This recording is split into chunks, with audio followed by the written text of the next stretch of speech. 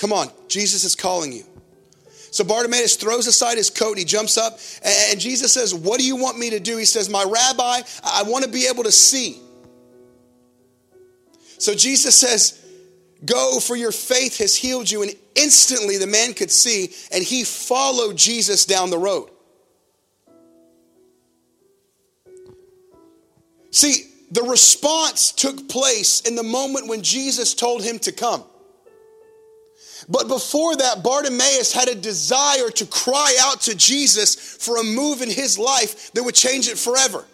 See, it wasn't just enough that he was crying out to Jesus. The moment of change took place when he responded when Jesus said, come. When Jesus said, hey, tell him to come here. That's when the response took place, and he throws off his garments. We've talked about this before, but a little history is that back then, you dressed as your social status, right? So those that had leprosy and these different diseases, they were clothed in certain ways so that you knew who they were. So, and what I've read about this is that more than likely Bartimaeus would have been dressed as an individual who could be signified as, okay, this guy has some sort of ailment, disease, or blindness, or something's going on with him. So one of the first things he does before he responds to Jesus, if he throws off his old self. So because how many know that in your response to Christ, it's going to cause change in your life? Like you can't be going around with the same identity and responding to Jesus. Because if you're crying out for the more, he wants to give you that. He's not going to leave you stranded. He wants to give you that. But the response comes in when he says, hey, come on. And then Bartimaeus throws his clothes off. He throws off his old rags. And see, a lot of times when Jesus is calling us and he says to come, or when he says, come up here, come higher, I want to know you. We have to throw off these old mindsets, throw off these old identities. Whatever is keeping us in the place that we're crying for God to get us out of, we have to get rid of that. See, in seasons of our life, we're saying, God, rescue me, God, save me. And then when he responds, we're going into that response with the exact same things that were holding us back, we're asking us to rescue us from. Bartimaeus is saying, Son of David, have mercy on me.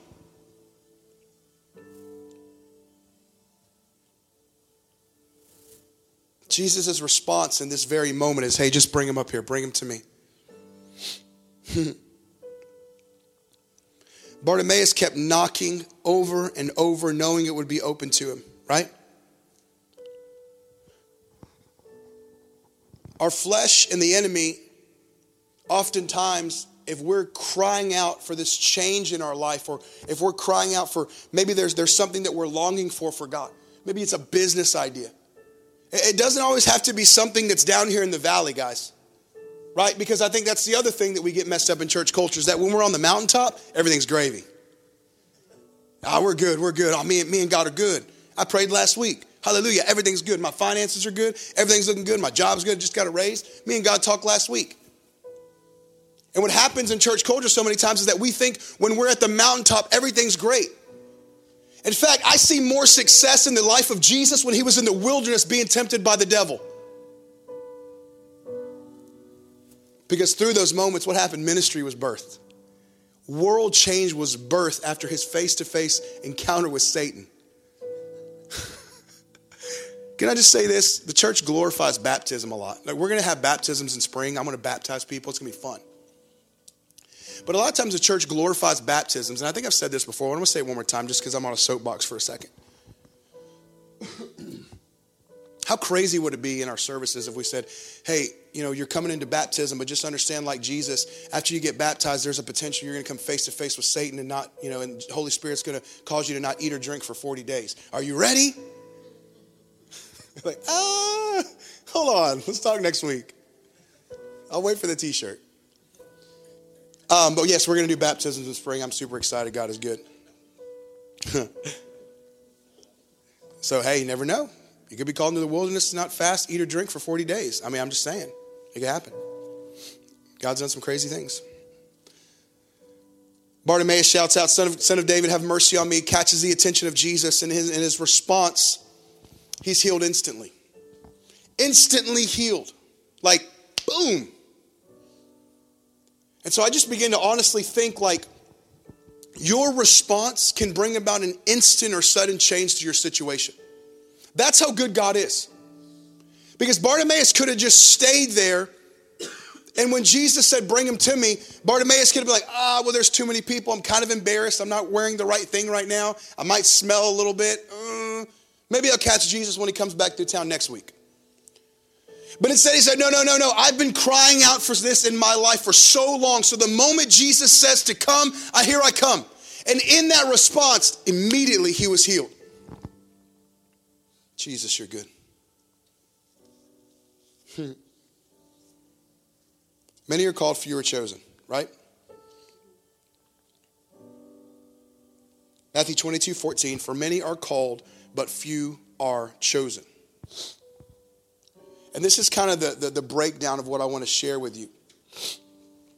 Is when it says many are called, that word could actually, in the original context of Scripture, you can actually change that word to many are invited, but few are chosen. And oftentimes, I've learned in my personal life, my wife's life, I've learned that sometimes being chosen is set up by your response to the invitation God leads you to. I've often learned that in my life that a lot of times my biggest breakthroughs have come when I've accepted the invitation that Jesus has put forth, whatever that looks like. Hey, I want you to give this up. I want you to be in a place of prayer here, of fasting here. I want you to do this. I want you to let go of this. I want you to go tell this person you forgive them. In areas in my life, I've seen the greatest breakthroughs and the greatest areas of being chosen when I've accepted the invitation that Jesus has given for that. Because many are invited, but few are chosen. What separates that? Right? Is it that God's in heaven predestining everybody? Like you're going, you're not. Doesn't matter what you do. You're going, you're not. We're predestined to be made in the image of Jesus. Yes. But what's happening here, many are called, few are chosen. Well, why are few chosen? It's because a few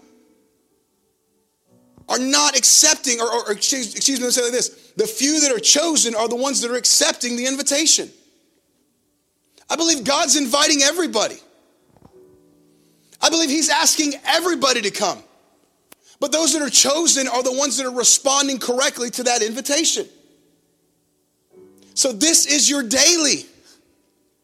Your daily is waking up saying, Jesus, today I'm accepting the invitation to do what you're calling me to do. I look at every Monday and Tuesday and Wednesday and Thursday. I look at these all as opportunities, and I pray over each and every one of you. Some of you even get a personal text from me saying that I'm praying for doors to be open for you to minister the gospel in the world around you. I pray this daily for the church. I pray this daily for the members, my friends, my family. Why? Because I truly believe that God is sending out invitations for you to change the world. The day of that lackadaisical, I don't know if I want to go. You ever been there? Like you get invited somewhere and you're like, yeah, I'm ready to go. And then it's like the day of and you're like, oh, I don't want to go. Man, I've been there so many times. Like, yeah, dude, I can't wait to go. And then like the day comes and it's like 2 hours before and you're on the couch. You're like, man, like how much time do I got left? I've been in that place. But there's just something different when we're accepting the invitation that Jesus is getting out with a cheerful heart. And that's where we need to be at as the body, because oftentimes the church has really overcomplicated what it looks like to accept the invitation from Jesus. And we've turned evangelism into an event. Or we've turned the things of God into like, oh, we'll do this once a month. When really it's a daily thing. He's sending out invitations every single day. Many are called, few are chosen. Bartimaeus had a response in this moment to make when Jesus said to come. He had been crying out. And he recognized when the Son of David said, come. See, there's prayers in your life you've been praying about, you've been contending about. But will you be sensitive enough that when Jesus says come, to leave behind those things that were holding you back to say, here I come. I'm going to respond differently.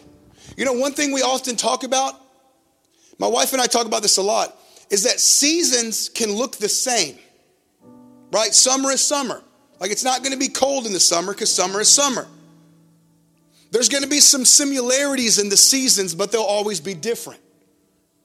Like I can look back a few years ago and say, hey, during one spring, we didn't have 2 kids. Now this spring, we have 2 kids. It's still spring, the season's the same, but the circumstances are different.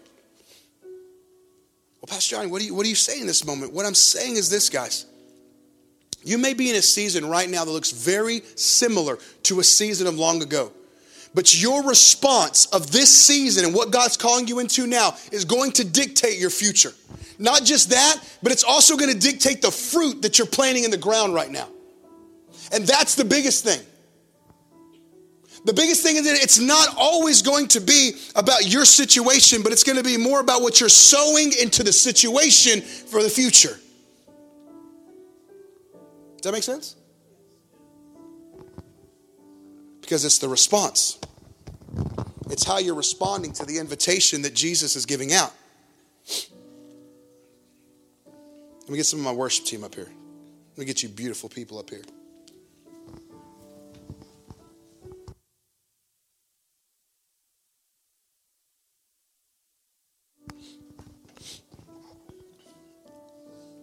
Man, that was a good word. How many needed that?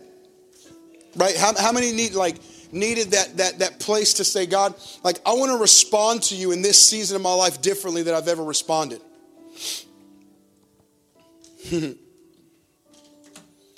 I love it because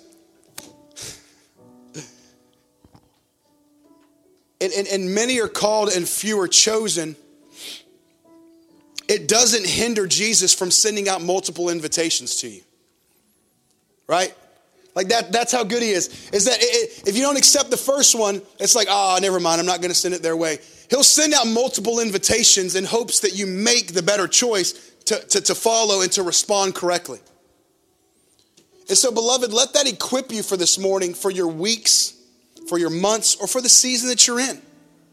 We're all in a different season. Like even though we're here collectively, we love Jesus, but God is doing stuff that's different in everybody right now. God, there's just different seasons. Well, God showed me this. God, that's why I love getting together on our Thursday nights and just, hey, what's God showing you? What's God doing? Because you just get to hear all the different awesome things that God is doing in people's lives. But the one constant is that God is good and Jesus is on the throne and that he's calling us into more. So whether it's man, I'm in this rough place in my life, I need prayer. Or whether it's like, glory to God in the highest, hallelujah, everything's amazing. The constant is always the same. Is that God is good and Jesus is calling us to more. So carry that with you. And man, just get real with God. And just ask him, Lord, are there some things that I have been crying out and praying for that you're telling me to come, but I have not yet ripped off that old mindset, and so I'm trying to go into the new wearing my old garments? Because that could potentially hinder the move that God's wanting to make in your life because you're not responding correctly. Many are called, few are chosen. Remember, many are invited, but few are chosen. We've talked about it before, guys. It's not up to the host. Once the invitation's sent out, it's up to the invitee. Is that even a word, an invitee? It is? Cool. Okay. It's up to the invitee when that invitation's sent out to whether or not they're going to accept. Man, that's so good. So I believe the same this morning in our worship and in our praise. There's a response to be made. The Bible's clear. You know, it talks about we could hand the mic to Pastor David, and probably for the next 16 hours, he can talk about praise and how God is calling us into deeper levels of praise and how praise changes our life and changes our world. And if there's anything you're in need of when it comes to praise and worship, if you have questions, get with Pastor David and Pastor Marissa. We even have some curriculum we can give to you. I think he's going to be teaching. We need to do that again. We need to do the Enthroned class like we did a few months ago. We need to do that again. That was so good. That was rich. Rich. Richie. Now that's rich. Richie Rich is rich. Y'all remember Richie Rich, Macaulay Culkin? throwback, right?